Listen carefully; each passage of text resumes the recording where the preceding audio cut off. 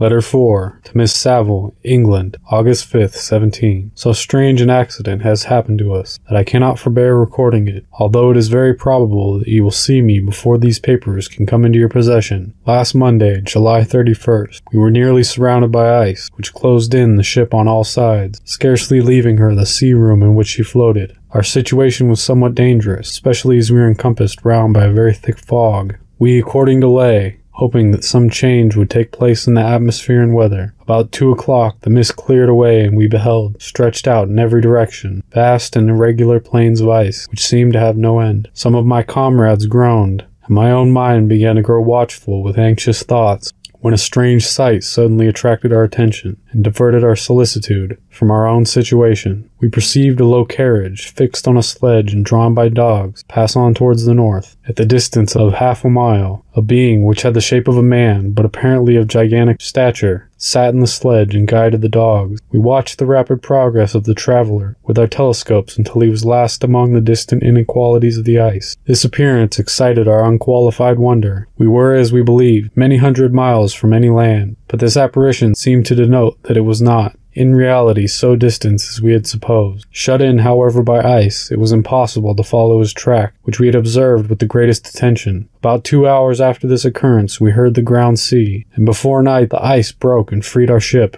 We, however, lay to until the morning, fearing to encounter in the dark those large, loose masses which float about after the breaking up of the ice. I profited of this time to rest for a few hours. In the morning, however, as soon as it was light, I went upon deck and found all the sailors busy on one side of the vessel, apparently talking to someone in the sea. It was in fact a sledge, like that we had seen before, which had drifted toward us in the night on a large fragment of ice. Only one dog remained alive, but there was a human being within it, whom the sailors were persuading to enter the vessel. He was not, as the other traveler seemed to be, a savage inhabitant of some undiscovered land, but a European. When I appeared on the deck, the master said, "Here is our captain. He will not allow you to perish on the open sea." On perceiving me, the stranger addressed me in English, although with a foreign accent. "Before I come on board your vessel," said he, "will you have the kindness to inform me whither you are bound?" You may conceive my astonishment on hearing such a question addressed to me from a man on the brink of destruction, and to whom I should have supposed that my vessel would have been a resource which he would not have exchanged for the most precious wealth that earth can afford. I replied, however, that we were on a voyage of discovery towards the northern pole. Upon hearing this, he appeared satisfied and consented to come on board. Good God, Margaret, if you had seen the man who thus capitulated for his safety, your surprise would have been boundless. His limbs were nearly frozen, and his body dreadfully emaciated by fatigue and suffering. I never saw a man in so wretched a condition. We attempted to carry him into the cabin, but as soon as he had quitted the fresh air he fainted.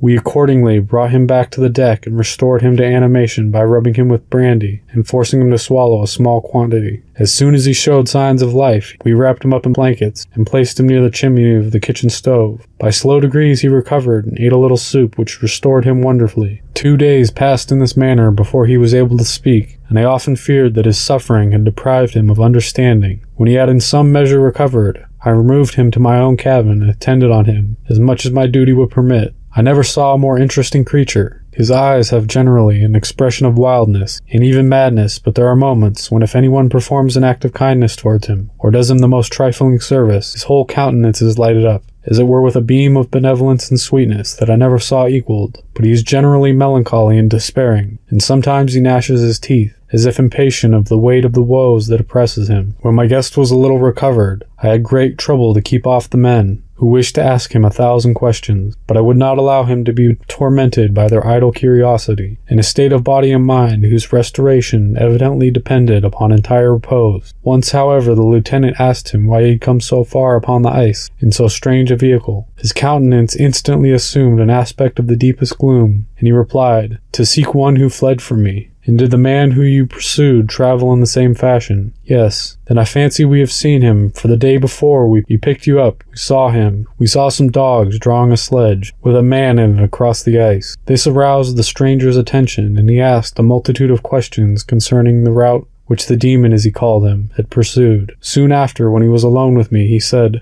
"I have doubtless excited your curiosity as well as that of those good people, but you are too considerate to make inquiries. Certainly it would indeed be very impertinent and inhuman in me to trouble you with any inquisitiveness of mine, and yet you rescued me from a strange and perilous situation. You have benevolently restored me to life." Soon after this he inquired if I thought that the breaking up of the ice had destroyed the other sledge. I replied that I could not answer with any degree of certainty, for the ice had not broken until near midnight, and the traveler might have arrived at a place of safety before that time. But of this I could not judge. From this time a new spirit of life animated the decaying frame of the stranger. He manifested the greatest eagerness to be upon deck, to watch for the sledge, which had before appeared, but I persuaded him to remain in the cabin, for he is far too weak to sustain the rawness of the atmosphere. I have promised that someone should watch for him, and give him instant notice if any new object should appear in sight. Such is my journal of what relates to this strange occurrence up to the present day. The stranger has gradually improved in health, but is very silent, and appears uneasy when anyone except myself enters his cabin. Yet his manners are so conciliating and gentle that the sailors are all interested in him. Although they have had very little communication with him, for my own part, I begin to love him as a brother, and his constant and deep grief fills me with sympathy and compassion. He must have been a noble creature in his better days, being even now in wreck so attractive and amiable. I said in one of my letters, my dear Margaret, that I should find no friend on the wide ocean, yet I have found a man who before his spirit had been broken by misery,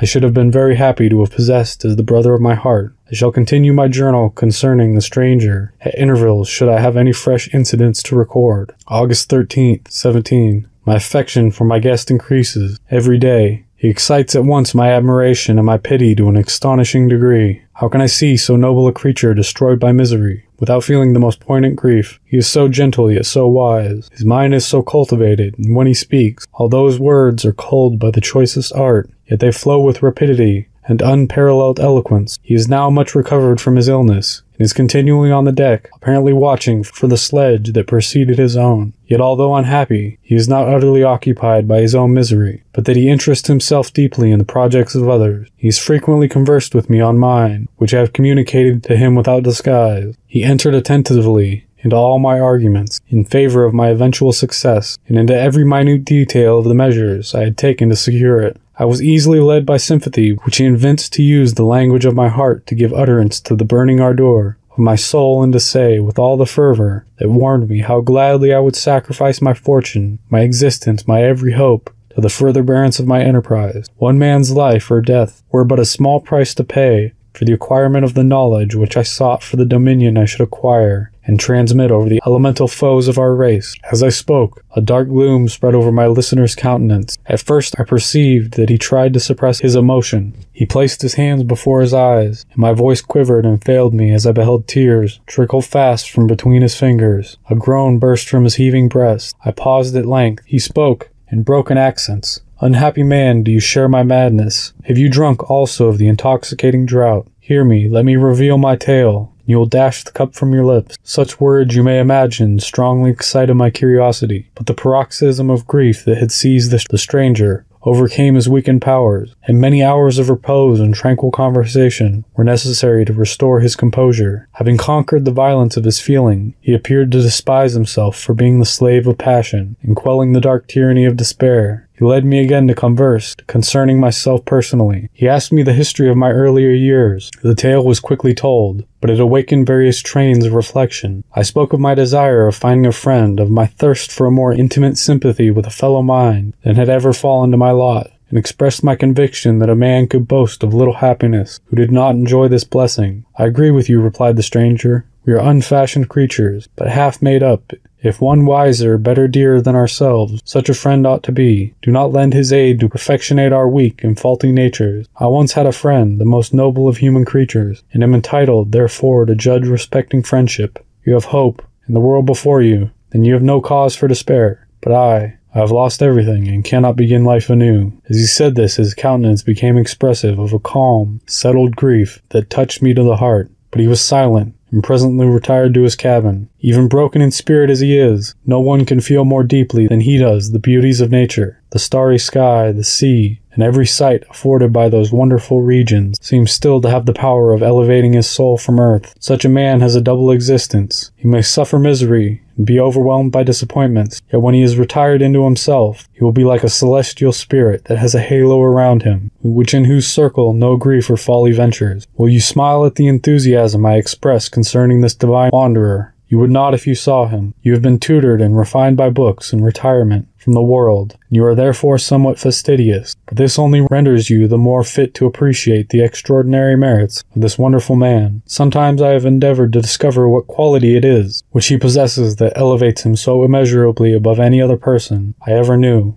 I believe it to be an intuitive discernment, a quick but never failing power of judgment, a penetration into the causes of things, unequaled for clearness and precision. Add to this a facility of expression and a voice whose very intonations are soul-subduing music. August 19, 17. Yesterday the stranger said to me, "You may easily perceive, Captain Walton, that I have suffered great and unparalleled misfortune. I had determined at one time that the memory of these evils should die with me, but you have won me to alter my determination. You seek for knowledge and wisdom, as I once did, and I ardently hope that the gratification of your wishes may not be a serpent to sting you, as mine has been. I do not know that the relation of my disasters will be useful to you, yet when I reflect that you are pursuing the same course, exposing yourself to the same dangers which have rendered me what I am, I imagine that you may reduce an apt moral from my tale, one that may direct you if you succeed in your undertaking, and console you in case of failure. Prepare to hear of occurrences which are usually deemed marvelous. We were among the tamer scenes of nature. I might fear to encounter your unbelief, perhaps your ridicule, but many things will appear possible in these wild and mysterious regions which would provoke laughter of those unacquainted with the ever varied powers of nature. Nor can I doubt but that my tale conveys in its series internal evidence of the truth of the events which it is composed. You may easily imagine that I was much gratified by the offered communication, yet I could not endure that he would renew his grief by a recital of his misfortune. I felt that the greatest eagerness to hear the promised narrative, partly from curiosity, and partly from a strong desire to ameliorate his fate